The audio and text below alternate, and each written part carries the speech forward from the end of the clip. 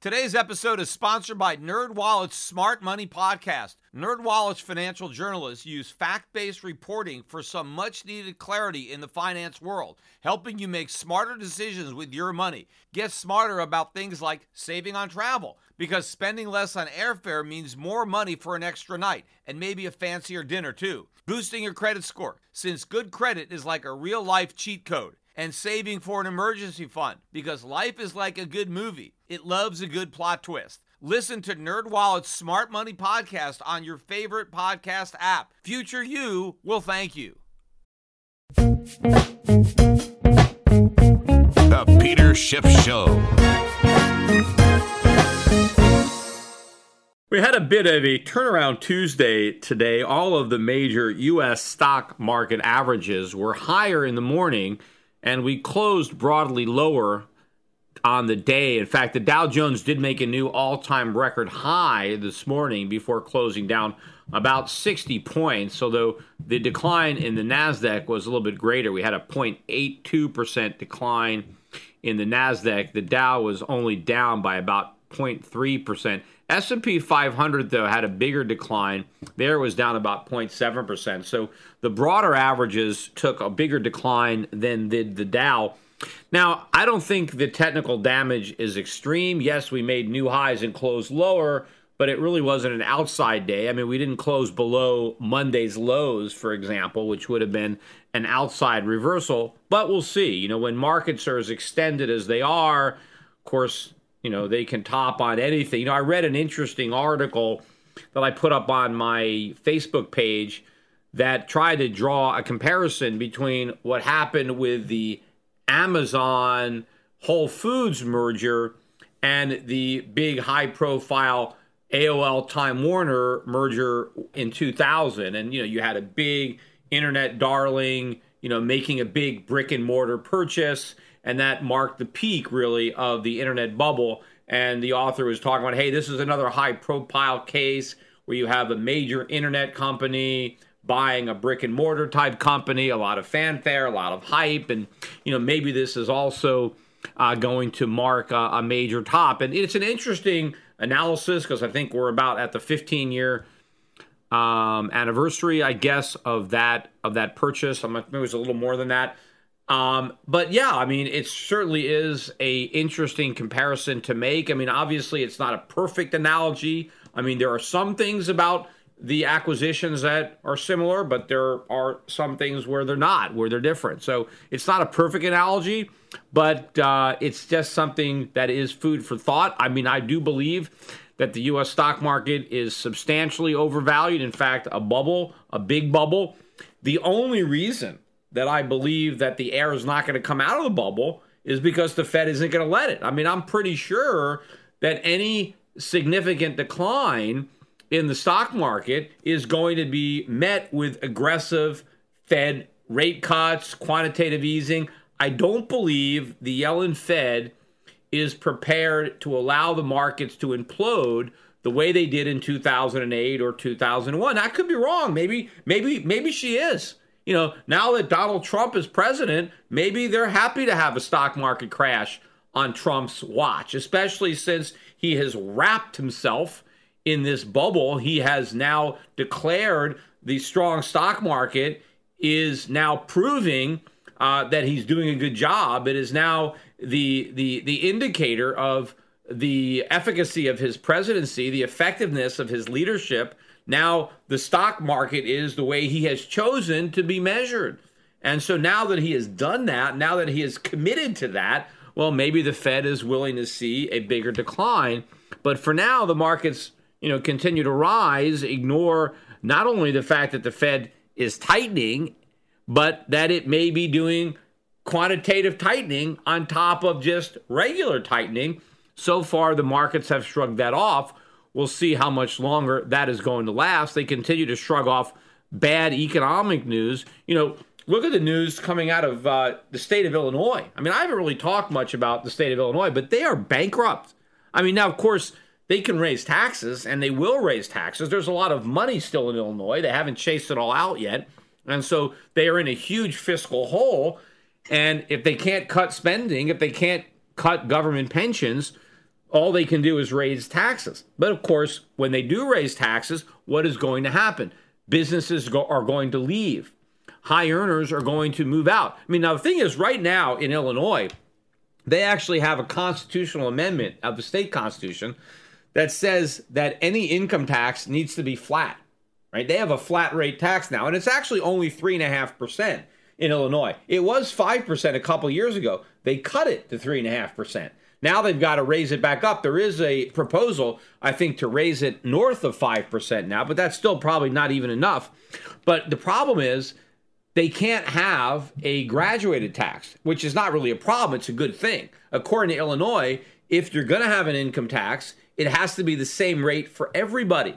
So they can't just have a soak the rich tax unless they amend their state constitution so that they can have a graduated income tax. But of course, the graduated income tax isn't, working out that well here in Connecticut because, they tax the higher earners at higher rates and they're leaving. I mean, look what they do in California. Now you've got the top rate in California is 13%, right? And of course, they're eroding their own tax base there as well because they're high income earners that don't want to pay 13%, especially, and I'm going to get to the tax reform speech later that we got today, but one of the reforms that the Republicans are considering is eliminating the deduction for state and local taxes, which obviously would include state income taxes. And so that's going to even create a bigger incentive for high income earners to flee high tax states. So to the extent that Illinois succeeds in amending its state constitution and imposing a progressive, graduated income tax where the top rates are 8, 9, 10% or more,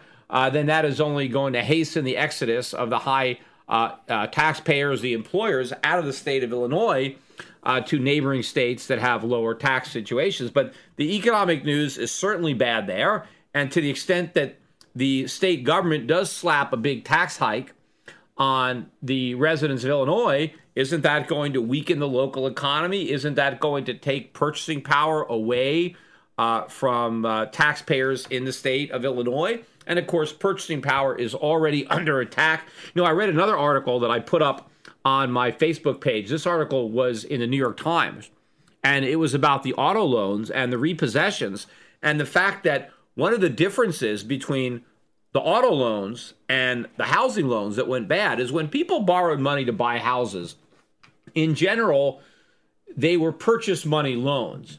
And the only collateral for the lender was the house.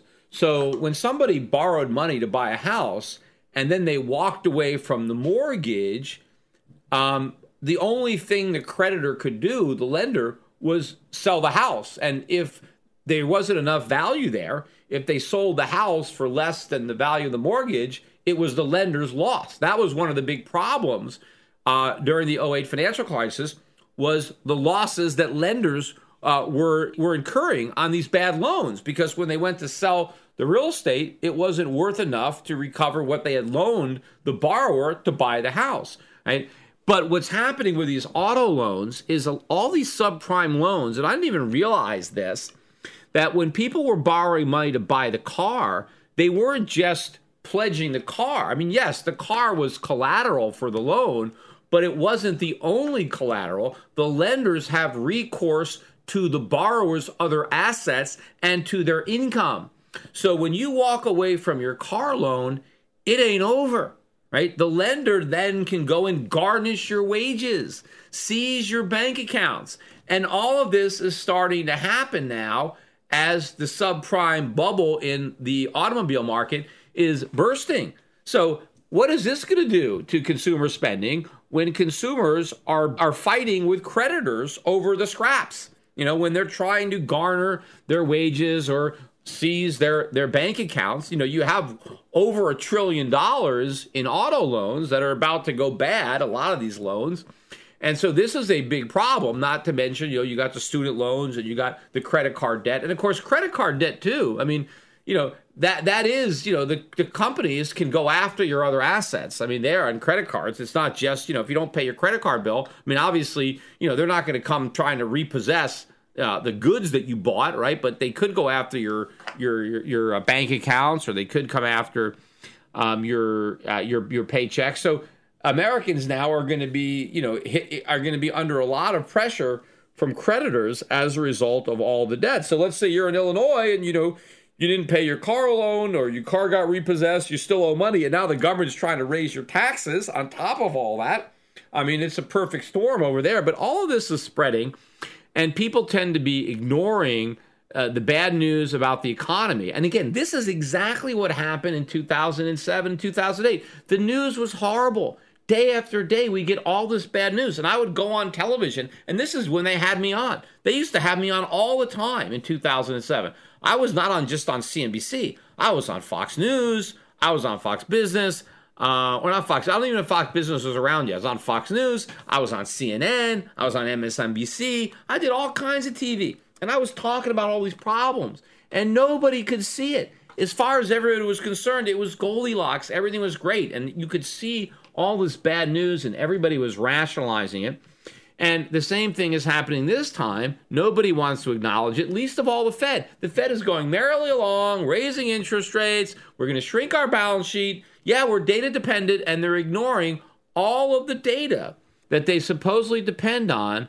In fact, look at the oil price. Oil prices now hit a new low for the year. I think we're down at, 43 and change on oil. And one of the main reasons, or probably the main reason, that oil prices are falling is because inventories of unused oil, unused gasoline are building in America. Why is this happening? It's because the economy is using less energy. Why are we using less energy? Because we're slowing down, right? Because the economy is weak, because the economy may be in a recession. That is why it is using less energy. Now, of course, I believe the oil price is going to turn when the dollar turns, right? When people realize that the economy is weak, when the Fed has to acknowledge that it's weak and it tries to help. And the only way that they can do that is by printing a bunch of money, doing QE4, cutting rates, and then the dollar tanks, and then the oil price is going to take off. Why? Because global demand is going to skyrocket when the dollar tanks, because the dollar going down raises purchasing power all around the world while it reduces the price of oil. So if oil becomes cheaper and foreign economies become stronger, then they demand more oil. And also, a lot of these emerging markets, they have US dollar denominated debt. And so when the dollar goes down, it's like a giant tax cut for the emerging markets, because all of a sudden their debt becomes less of a burden to repay. It becomes less of a burden to service. So it's like all of a sudden you had an adjustable rate mortgage and the rate went way down. Well, now you have all this extra money to buy more stuff. What do you buy? You buy more oil because you buy more cars. You use more energy. You use more power. So when the dollar goes down, the price of oil is going to go up. But right now, the price of oil is under pressure because the dollar hasn't gone down. So foreign demand isn't picking up the slack for the U.S. demand that is going away because of the weakness in the economy. Now, we don't get a lot of economic data out this week, but we did get some. We got the current account deficit for Q1, the first quarter of 2017, and it widened from an upwardly revised 114 billion from the prior quarter, but it didn't widen as much as people had thought because it ended up at 116.8 billion. I think the consensus was for something north of 120 billion, but it was still an increase over the prior quarter, and they did revise the prior quarter up. And the current account deficit, the fact that it's growing, it is a negative sign. But what is really going to put even more upward pressure on the current account deficit is going to be rising interest rates. Because remember, one of the key components of the current account is net investment income. It's all the interest and dividends that Americans have to pay to foreigners on the U.S. assets that they own, minus the interest and dividends that Americans receive on the foreign assets that they own. And, as the Federal Reserve is raising interest rates, a lot of treasuries are owned internationally, either by foreign central banks or foreign funds or, pension funds or hedge funds internationally. There are a lot of U.S. treasuries in foreign hands. And as the Fed raises rates, that means we have to pay higher interest on the liabilities that our creditors are holding.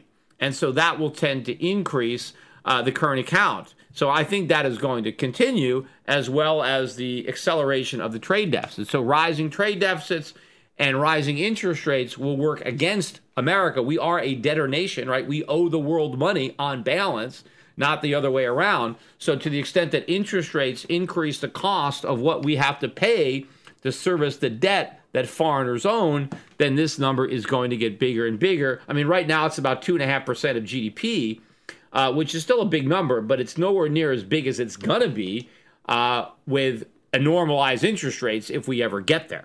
But other than that, we don't have a lot of economic news coming out. I think the only thing of significance that we get this week is the PMI that's coming out on Friday. Right, so not a lot. That's going to be a June PMI composite. So a week that's very light on actual data. I mean, there are various Fed officials that are speaking. This morning you had Stan Fisher, Kaplan, you had Dudley was speaking yesterday, Evans. There's these Fed guys are speaking all week. There are, more people speaking Thursday and Friday. So obviously there's something they could say, but they've been sounding more hawkish. I mean, they've been beating this hawkish drum about raising rates, about shrinking the balance sheet. Every once in a while you get some dove, kind of sneak in a comment. But overall, they've been trying to talk up the economy and talk up their ability to deliver on these rate hikes and this balance sheet decline. And again, I think that's very dangerous talk given what the markets would actually do if the Fed were to follow through with this. Now, maybe there are a lot of players in the market who believe, like me, that they're not going to follow through. They're just talking. But you know what? I thought they were just talking about raising rates. They raised them, right? Despite the fact that the data gave them an excuse not to. They had plenty of reasons not to raise rates. They had all the excuses they need not to do it. Yet they raised them anyway. Now, yes, they did raise them very slowly, but you know what? Now they're raising them quicker. We got one rate hike during the Obama presidency. The second hike that we got, I think happened, he was still president, but the election was over, right? So we got two hikes during the 8 years of Obama, but one of them happened after the election. So since Trump has been elected, since he was elected president, we've already had 3 rate hikes. So, I mean, think about the pace at which the Fed is hiking rates now when Trump is president versus the pace of the hikes when Obama was president. And by most measures, the economy is weaker now than it was in many of the years under Obama when the Fed decided not to raise rates. So the economy was stronger for many years under Obama, yet the Fed did nothing.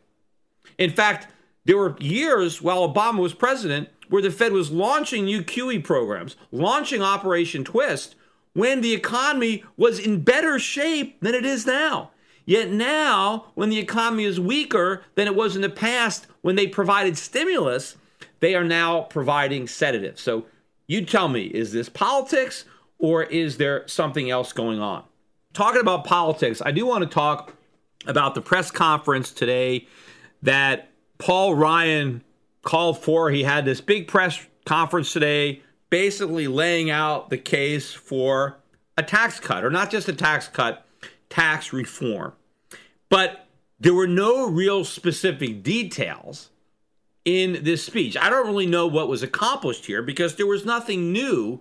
I listened to the entire thing, but a couple things I want to point out that are really disingenuous on the part of Paul Ryan. And again, it shows that it's more politics than anything else. So one of the things he tried to say was that the American tax system is, the highest in the world, or the most burdensome, which is true. That's all true.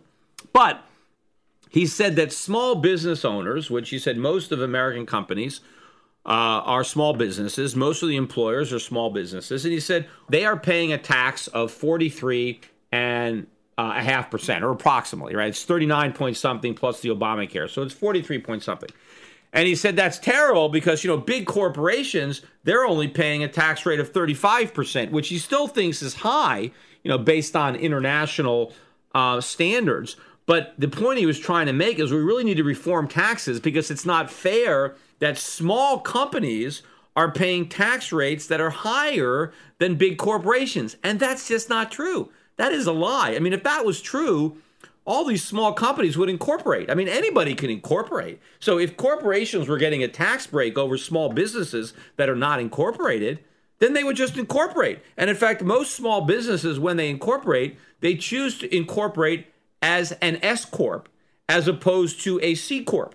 And the reason they choose the S Corp status is specifically to pay the taxes at the individual rate rather than the corporate rate. So if Ryan is trying to make the point that small businesses are paying a higher tax than big corporations, why are these small business owners choosing to pay those so-called higher taxes when they can easily pay the corporate tax if they want to incorporate as a C Corp? And the reason is because Ryan is not being straightforward when he gives these press conferences, because what he's not saying is that, yes, a small businessman who's a partnership, an LLC, an S Corp, he pays a 43% tax rate, but there's only one level of taxation. The problem with corporations is the 35% corporate tax is just half the burden. That's the rate that the corporation pays when it earns its money. But before the owners of the corporation can get at that money, it has to be distributed to them in the form of a dividend, right? Or they would have to sell their shares, and now they would have a capital gains. And in that case, there is another level of tax, and it's 24%. It's the 20% dividend tax plus the 3.9% Obamacare tax. So if you take the corporate earnings from beginning to end, from earnings to the pocket of the owner, the actual corporate tax rate is just over 50% because the corporation pays 35 cents to the government when it earns the money. Now it has 65 cents left over. Assuming it paid out all that 65 cents to the shareholders, they would pay another 20.4% of that. But of course, the reality is if you own a publicly traded corporation, right?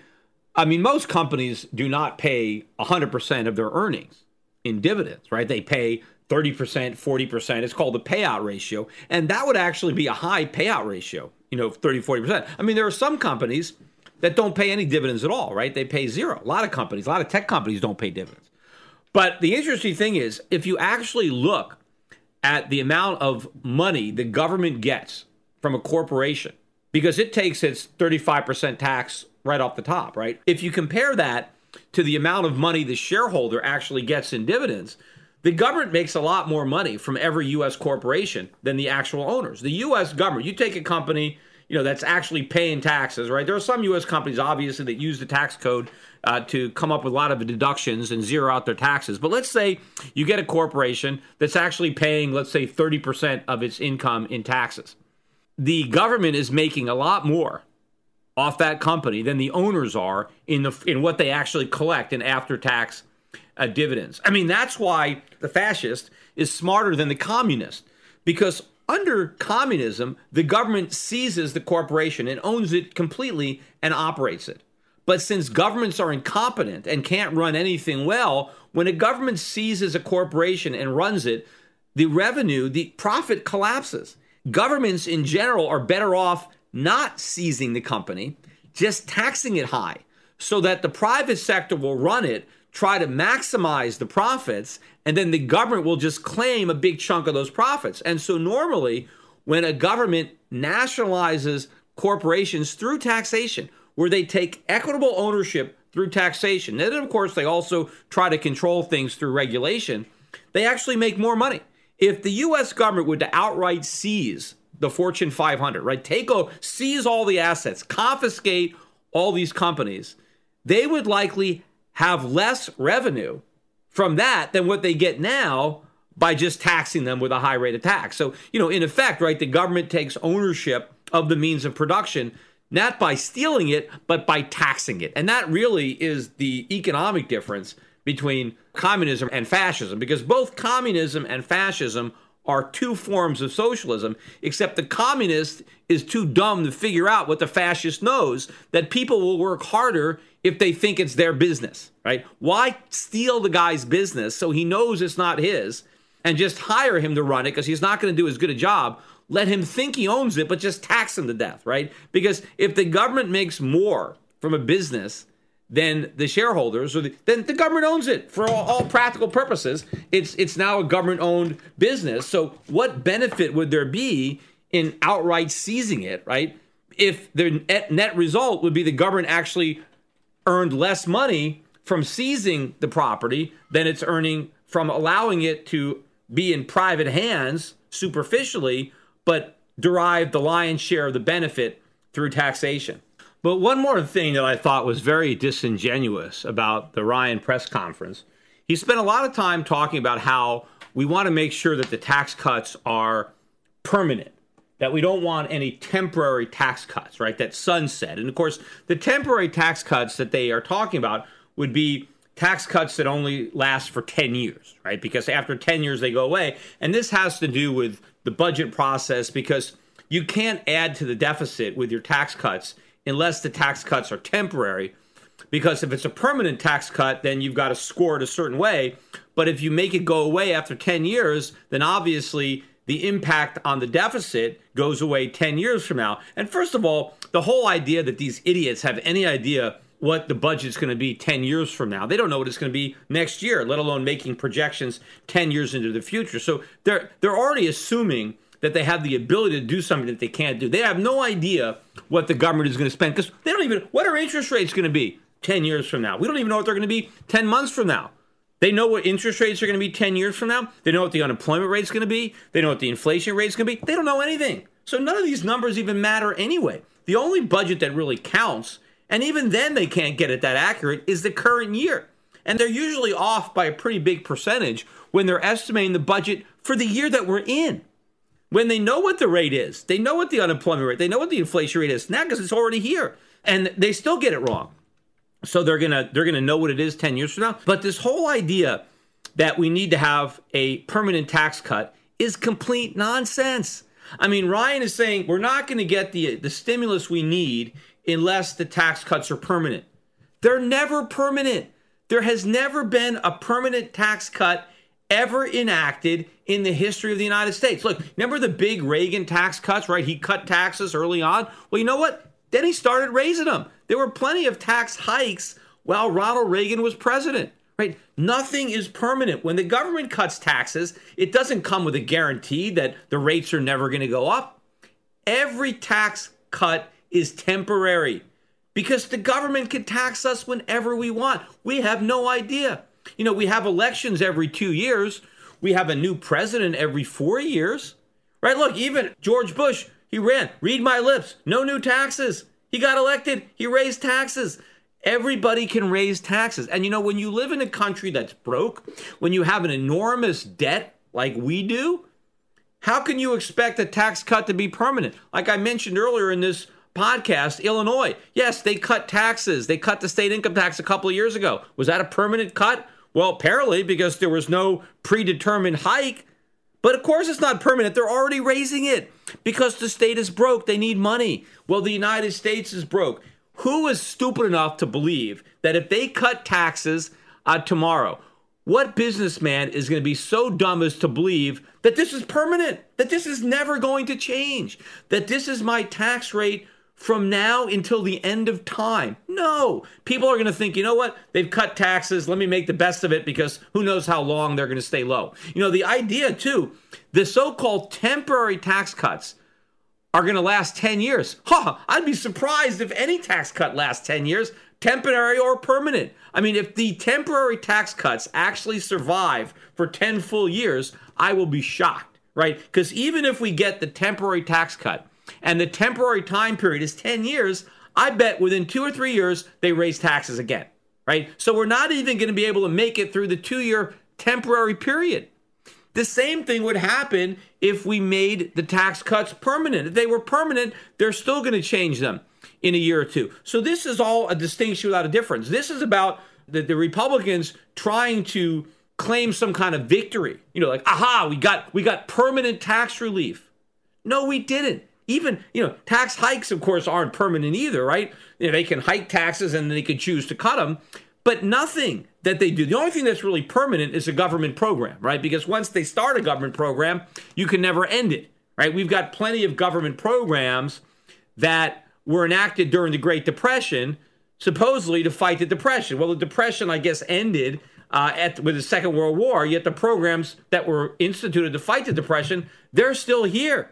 Although, you know, I did mention that the average growth rate over the last 10 years was actually lower than the average growth rate during the 10 years of the Great Depression. So in that respect, the Depression is back. But the point is, we went through many, many decades where we weren't in a depression, yet none of these Depression-era programs managed to go away. In fact, we still have Obamacare, right? I mean, Obamacare, nothing happened there, right? It's still here. You know what Richard Nixon said, right? When he took us off the gold standard, he said it was temporary, right? Oh, yeah, he took us off the gold standard temporarily. Well, it's been almost 50 years. We haven't gone back on it. So it doesn't matter what the government says. They can say it's temporary, but it lasts forever, or they can say it's permanent and it's going to go away in a year or two. So this whole argument about whether they should be temporary or permanent is a tempest in a teapot. It's an argument that should not exist. It is basically distracting everybody's attention from the fact that we're broke and we can't afford to cut taxes. And, they're trying to enact a tax cut. What they really want to do is get all these budget reconciliations to be waived so they can enact a massive budget-busting tax cut and pretend that it's permanent rather than have to sunset it in 10 years. But either way, it's not going to matter because the deficits are going to explode. The tax cuts are going to go away. They're going to be replaced by tax hikes sooner rather than later. And the one tax that's coming sooner, even if they succeed in cutting the income tax, they are going to raise the inflation tax because nobody in Washington, none of the Republicans, not President Trump, are promising to cut government spending. In fact, they are all promising to increase government spending. Government spending goes up under the Republican budget, under the Trump budget. Are there some cuts? Yes. But overall, spending is rising. So some things are cut, but not enough to offset the other areas of the budget that are rising, like interest on the national debt, defense, Medicare, Medicaid, all those things on autopilot, going up in a big way. And if we're going to cut off revenue as expenditures continue to accelerate, where is the government going to get the money? Well, obviously, the Fed's going to have to supply it, but not if it's doing quantitative tightening. If the Fed is doing quantitative tightening, then interest rates have to skyrocket and the whole economy has to implode because then the government is going to have to find private buyers to fund these massive deficits. At the same time, it's trying to find private buyers to repay the Fed. No, what's more likely is if we get these tax cuts, we're going to get QE4. Forget about shrinking the balance sheet. The balance sheet is going to explode. Forget about more rate hikes. We're getting rate cuts. And so we're going to have massive inflation. We're going to have all the inflation that should have happened years ago, right? It's been kind of held at bay. It's going to come hitting us like a tsunami of inflation. We're going to get it, we're going to make up for all the inflation that's been held back by foreigners who have been hoarding our dollars and hoarding our treasuries based on the false belief that the Fed's policy worked, that they were going to be able to follow through with all these rosy commitments that they made, that our economy was in great shape, they would normalize the balance sheet or normalize interest rates, shrink the balance sheet. So we're going to get hit with that inflation tax. And the inflation tax will more than offset any tax cuts, right? Yes, the government will cut your taxes so you'll have more money, but when you go to buy stuff, the stuff that you need to buy will be more expensive. So in real terms, even after cutting taxes, you'll have less purchasing power than before the tax cuts because the inflation tax will rob you of any benefits that the actual tax cuts delivered.